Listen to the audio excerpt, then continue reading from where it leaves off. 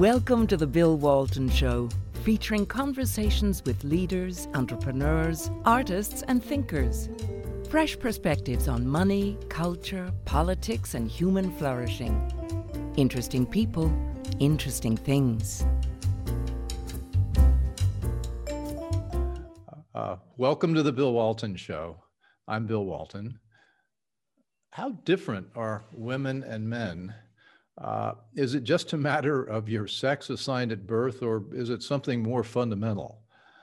To dig into this question for a long time, I've wanted to talk with someone for whom it's just not a matter of opinion. And I recently, happily discovered that person, Dr. Joyce Benenson, who has written an extensively researched book, Warriors and Worriers. Dr. Benenson is a retired professor of psychology at Emmanuel College in Boston and an associate member of the Human Evolutionary Biology Department at Harvard University. And she has studied children's interactions since she was 19 as an undergraduate at Duke University. Welcome, Joyce. Delighted you're here. Thank you. So what's the theme of the book? Warriors, Worriers. What's the premise? Well, I mean, I started my work in preschools. And if you go into any preschool in a Western society, or if you go into a hunter-gatherer group, you'll find that the boys and the girls are doing different things. And nobody's telling them to do it. They're just doing it. And what are boys doing?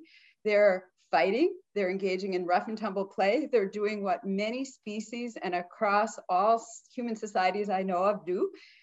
They're competing over everything. Who can jump the highest? Who can throw something the farthest?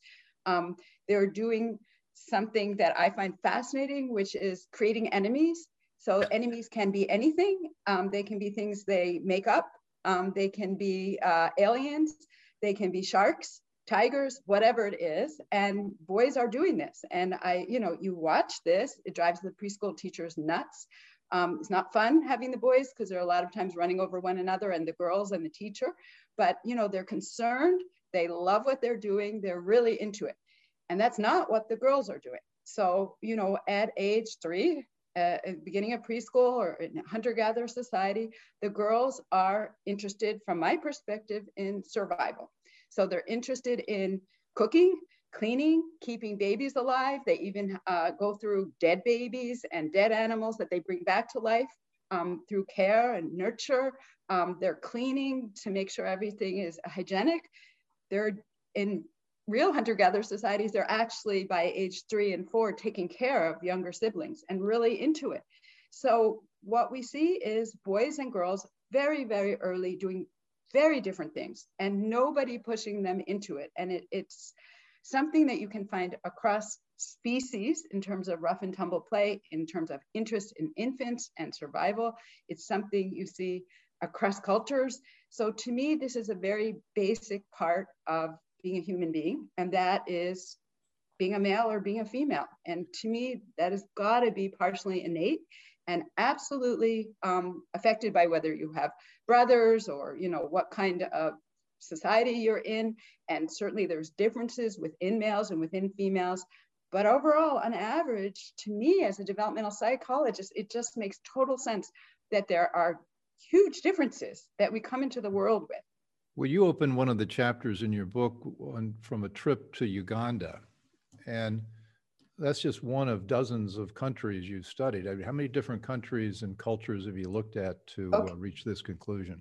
So myself, I haven't gone to that many. I've lived in Canada, I've lived in the UK, I've lived in, obviously, the United States. So, and I've just started looking at some work in Uganda, but I have read extensively, and I particularly am interested in the hunter-gatherer societies and people who have, lived with hunter-gatherers for many years. So I've tried to make my book and my more recent work very cross-cultural, and I have yet to find that what's in the book is not correct. I'm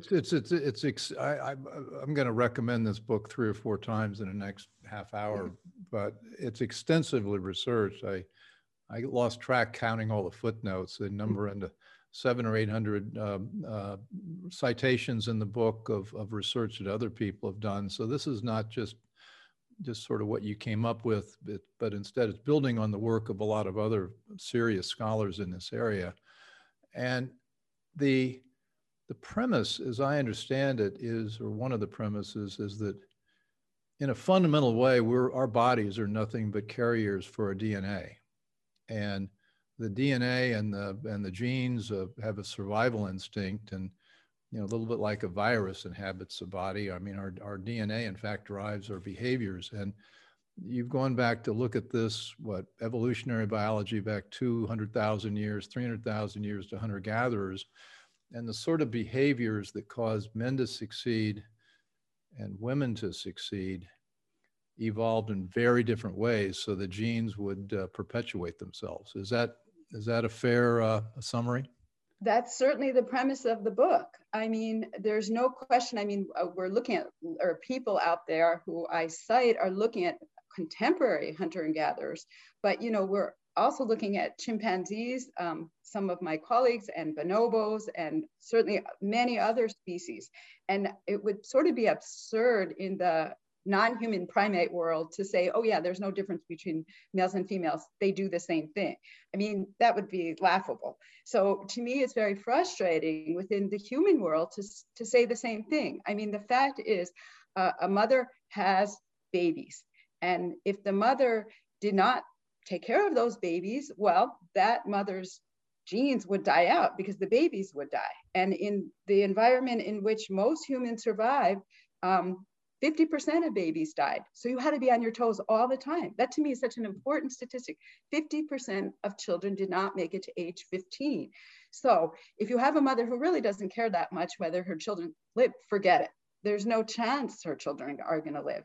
And, males can be helpful or not. Fathers are variable quantity, but it's really, really important for a human mother to have help, because human mothers not only have infants to take care of, but then they have juveniles and they have adolescents who still need care because they're still very vulnerable.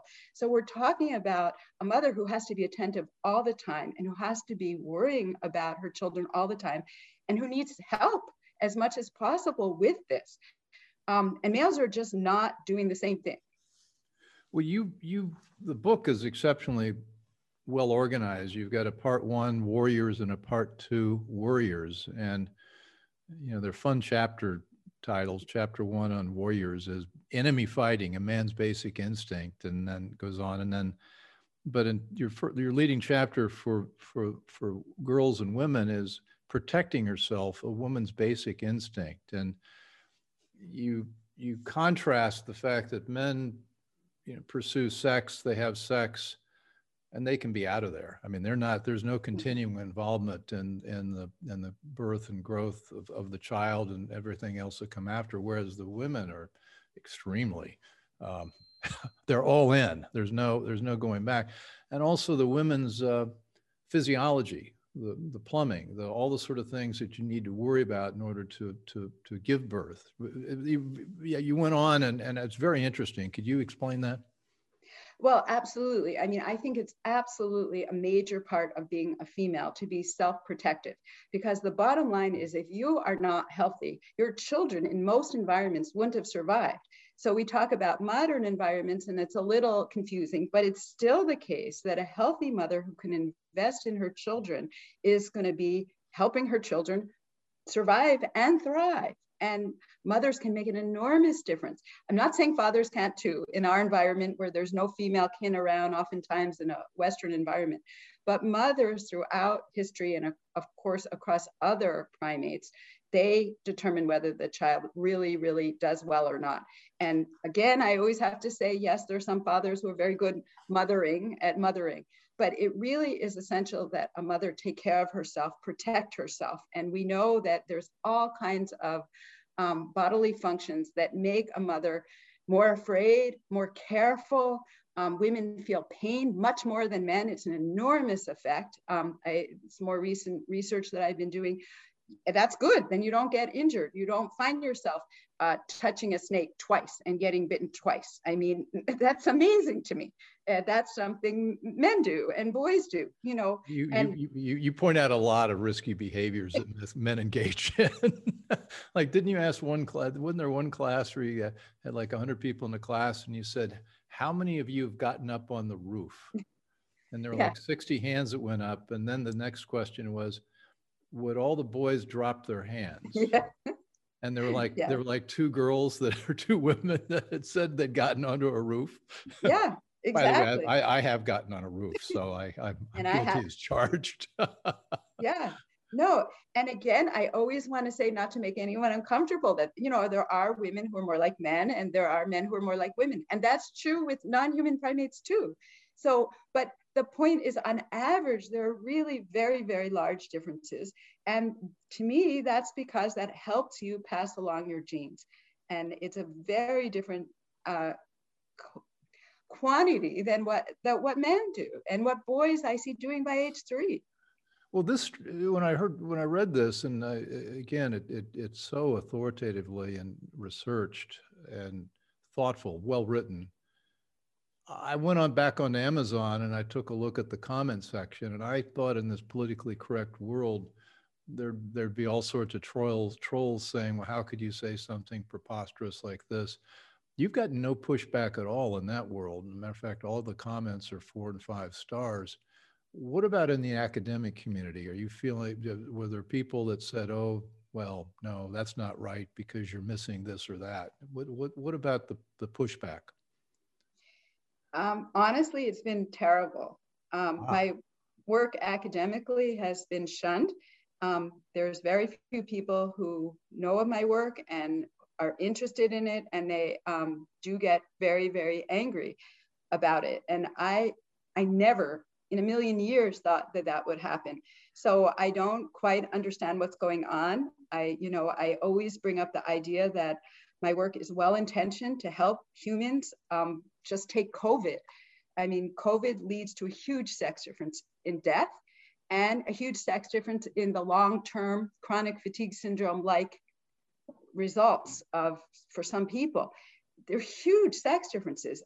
There are, a number of people, and I have to say there are a number of women who think I'm in some way hurting women's cause, and I don't mean to do that at all. I mean, I'm all for women being able to do a lot of things that men do. In no way do I want to constrain a woman's choices, but it's crazy to me to not emphasize sex differences. It's destructive.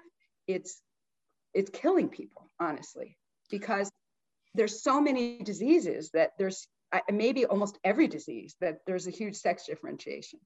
So, you're watching the Bill Walton Show, and I'm talking with Dr. Joyce Benenson about her very interesting book, Warriors and Worriers, and the reception it's received from the academic world. Joyce, you make a very interesting point, is that if we ignore the actual effects of a virus on different sexes, we're going to end up with horrible outcomes. And so denying, and again, your roots are back in just what is it about women's makeup that makes them susceptible to this or that? Or what is it about men's makeup that makes them not or more so? And it's not, you're not trying to make a point about which sex is better. You're just saying sexes are different. Exactly. And so I did read with a lot of recognition this little boys and enemies, and that's an interesting place to start talking about men as warriors and even little boys finding enemies. And my grandchildren, I've got 2 little boys, and they're always walking around with this toy or that toy, and they're inventing things, and they're knocking down this fortress or that, and it's not something that we particularly taught them. They just came up with it. So what is it? Why do boys want to find enemies, and what makes them warriors? You can answer that at many different levels. From an evolutionary perspective, if another group attacked, you would definitely want somebody to protect you.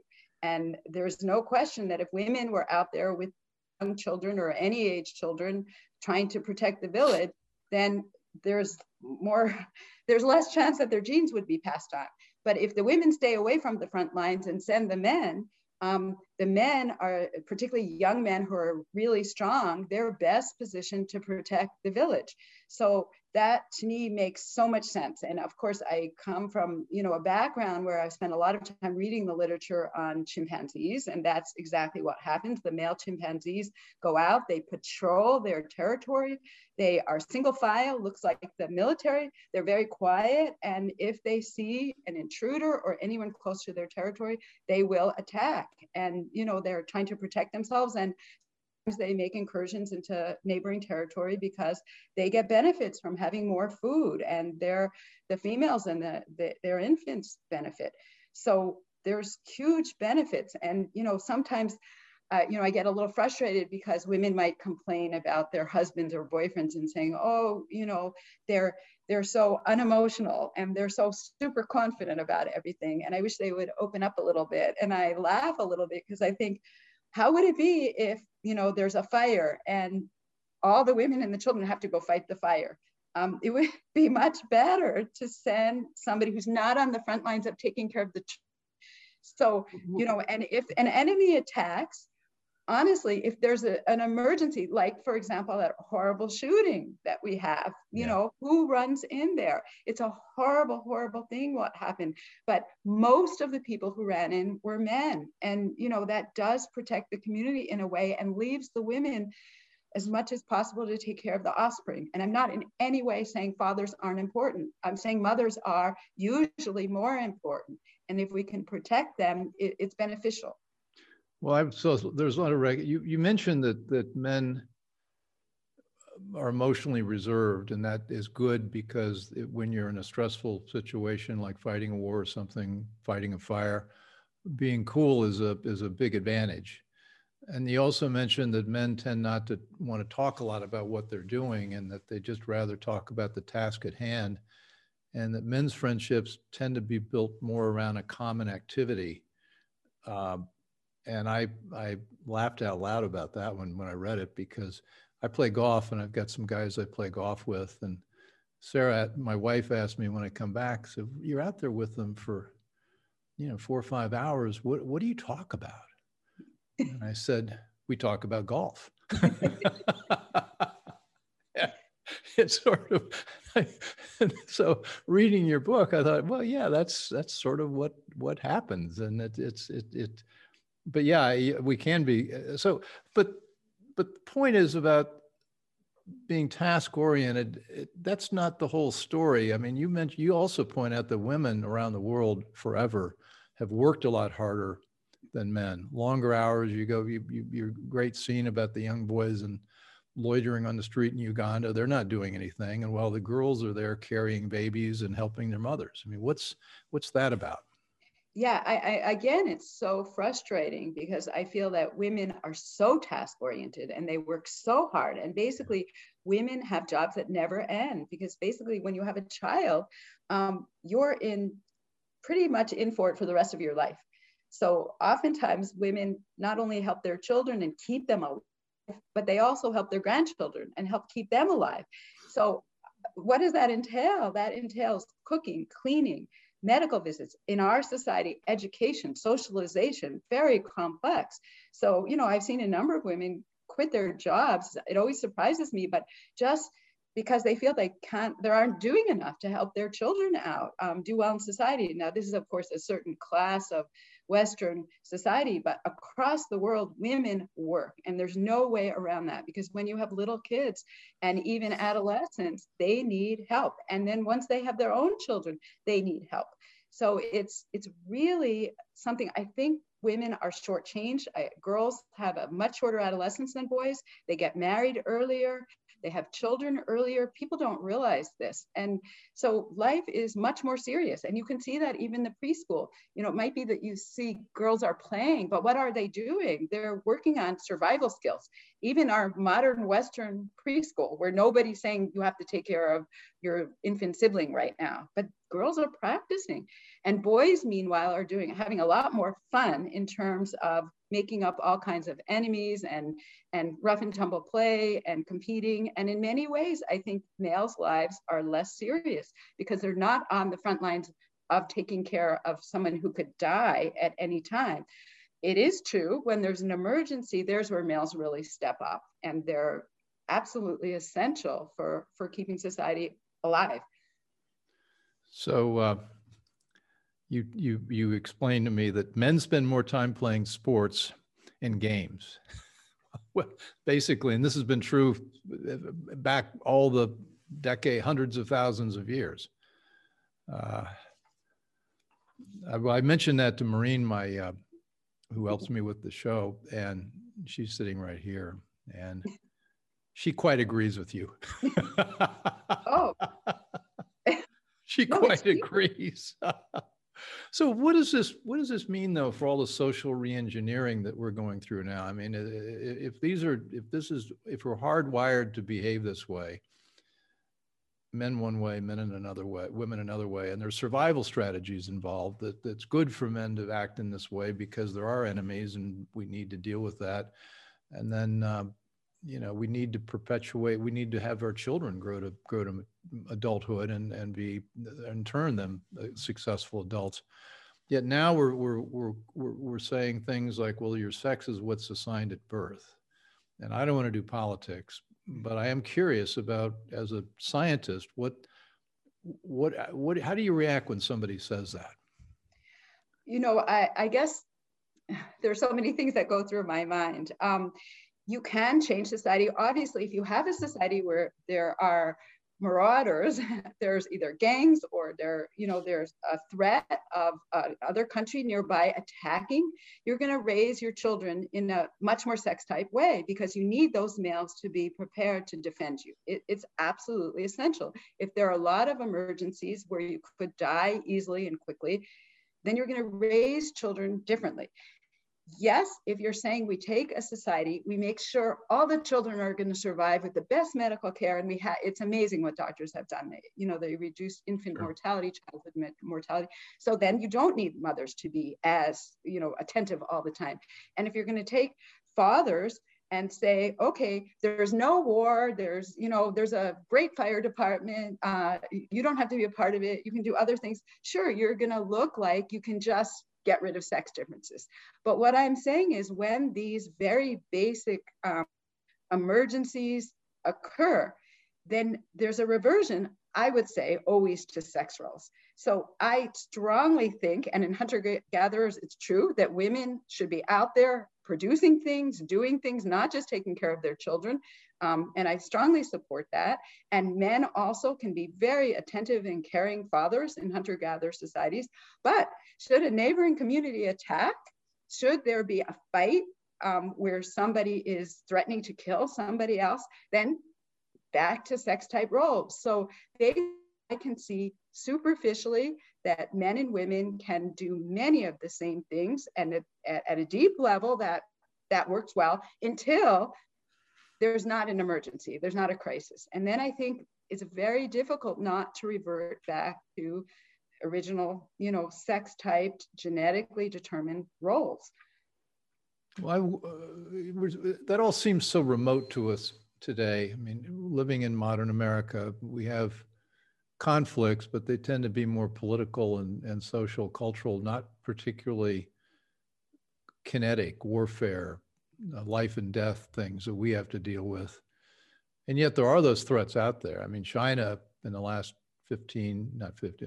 last few decades, 30, 40, 50 years has become much more aggressive and assertive. And their culture is very different from ours, although the men and women are really, they really assign duties in China, whether it's assigned or it just happens by sex. It's a male-dominated society, and they're acting very warlike. So I know we weren't going to do geopolitics here, but how do we think about that? I mean, I think we need to worry about China. I think that we've got to be mindful. But you want to weigh in on that, or have we wandered so far off topic that I've got us all on the spot? Yeah, I mean, the type of warfare that's going to be fought is obviously very different than, wrestling or getting necessarily killed. So I feel like that's a little bit off my range of expertise. Okay, well, but it's out of mine too. So yeah. But I can respond in another way, and that is, even in our modern society where we've taken away a lot of the emergencies, if you go into a preschool or you look at young kids at home, the boys and the girls have different interests, and that never goes away.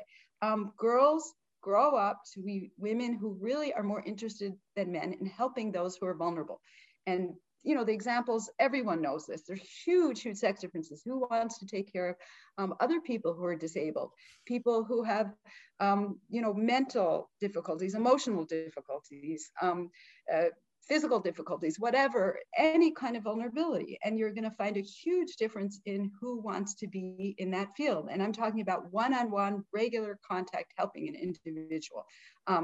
And then if you look at things like mechanical interests or things that have nothing to do with people, that's a huge sex difference that remains organizing our society. So what you see at 3 does not go away, even outside of an emergency in terms of interests. You're watching the Bill Walton Show. I'm talking with Dr. Joyce Benenson, author of Warriors and Worriers, and we're talking about how sex differences occur at a very early age.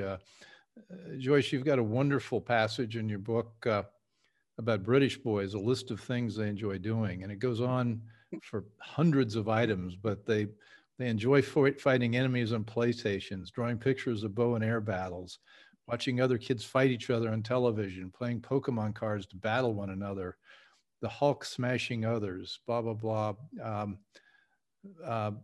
Bad guys destroying dinosaurs. I mean, you've been looking in on my grandsons, basically.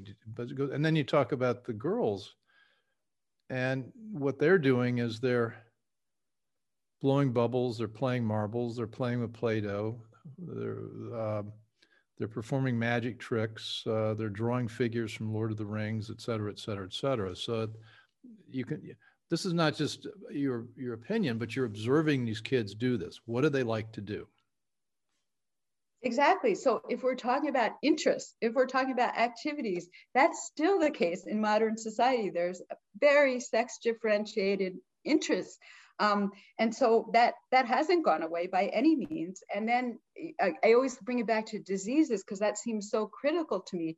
The way the female immune system works is different than the male immune system. And females are much more likely to go to the doctor if they have any kind of symptoms. And that makes sense. Even now, it's an enormous difference.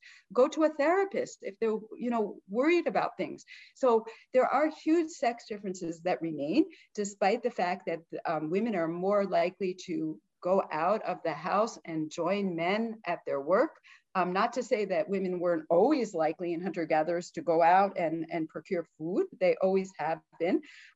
But for a while, people had this idea, oh, women stay in the home, which is not true. It's just not true. Women work so hard, and they also produce much of what the family eats and so forth.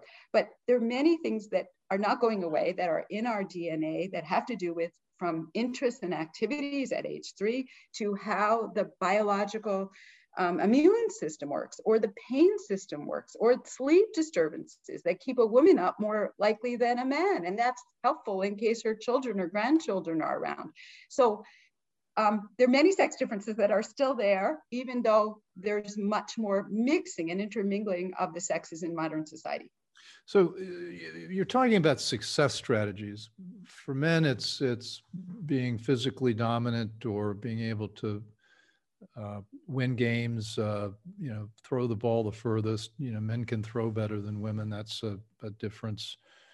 But women have incredible success strategies, and your title chapters, protecting herself, a woman's basic instinct. I love this one. Female friends, smile, then eliminate the competition.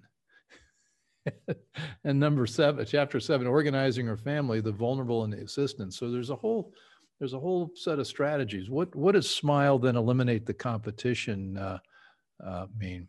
Well, I think a lot of times people want to say males are competitive because they're constantly in contests, and you see it from, age 3 and forever. Males love games or sports or whatever, and they want to be the best at whatever it is, which seems ridiculous to me. But, what people don't realize is women benefit from competing with other women too. And they do it in a different way. They do it more subtly.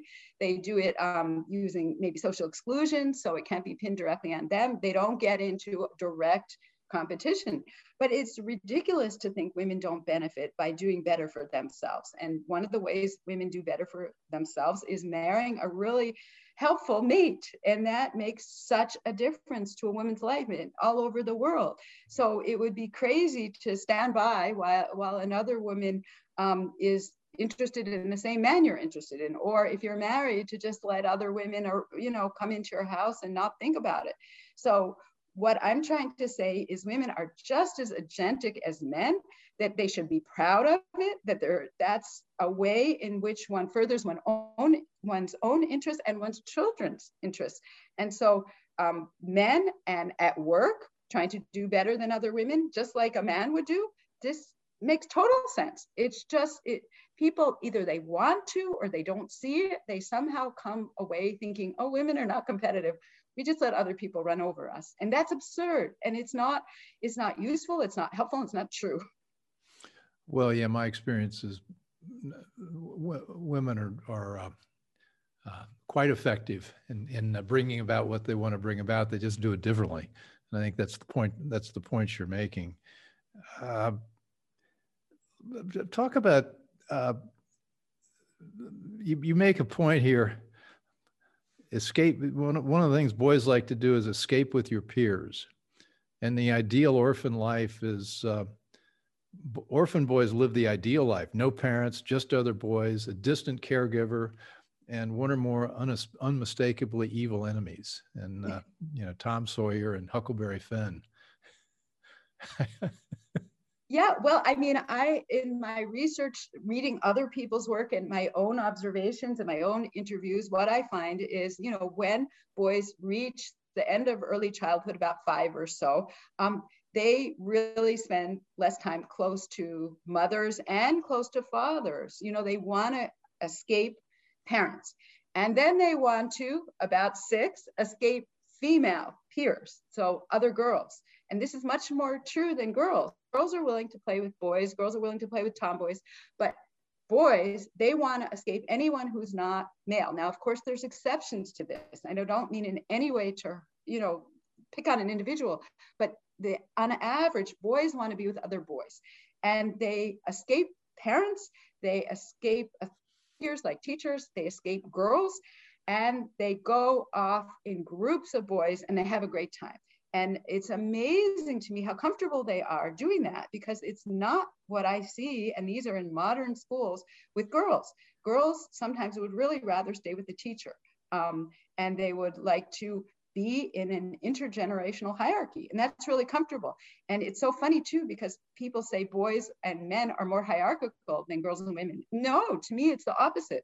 Girls and women are embedded within a generational hierarchy. So the grandmother, the daughter, the younger sibling, and that's the way it is. So you don't fight over that because there's nothing you can do about it.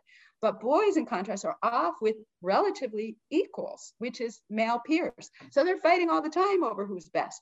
And they have to say, yeah, you're better at jumping high in the air and you're better at running fast. And they have to acknowledge that, but they're constantly at it. And it's a lot of fun. You're better at tennis if we're in a modern society.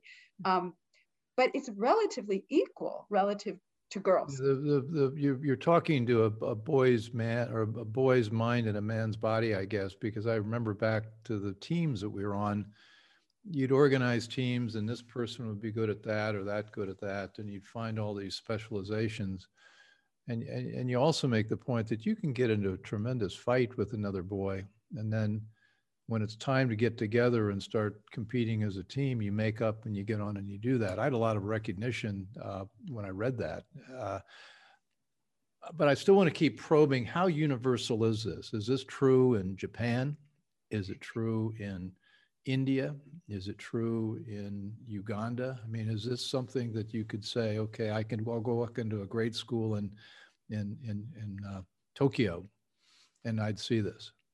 Okay, so there hasn't been as much research done as there could be, but when I started out, I read anthropological reports, and they were showing that between 5 and 7 years of age, across the most, diverse societies, boys were forming groups. Now, there's a caveat: in hunter-gatherer societies, there sometimes just aren't enough children of the same age, in which case boys, they're interested in equals, so they can't do it.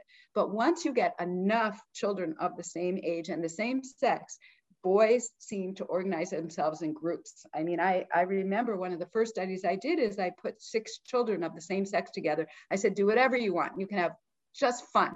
And I gave them 2 balls, foam balls, and a few puppets that were like tigers or something. And the boys divided themselves into 2 teams. This is before there were team sports played at their school. I did that on purpose. And they fought each other the whole time. Every group of boys did that.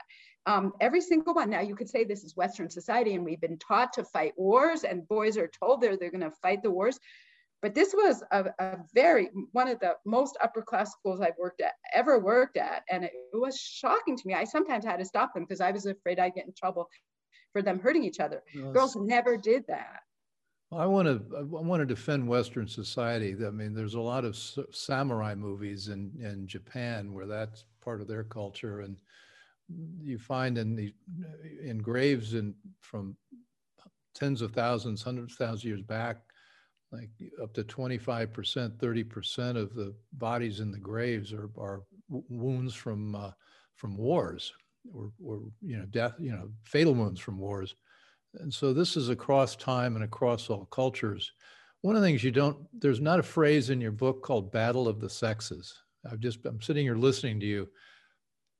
That's not really what you're talking about. I mean, there's a coexistence here, and it's almost the more we recognize differences, the better off we're likely to be.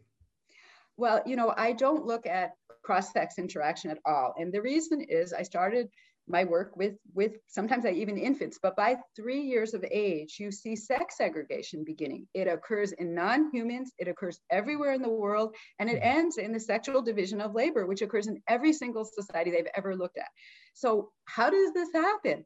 And there are various theories out there, but the most obvious one is women have children. That is constraining, and women want to take care of the children. They have this desire to take care of vulnerable others, and it's very, very strong.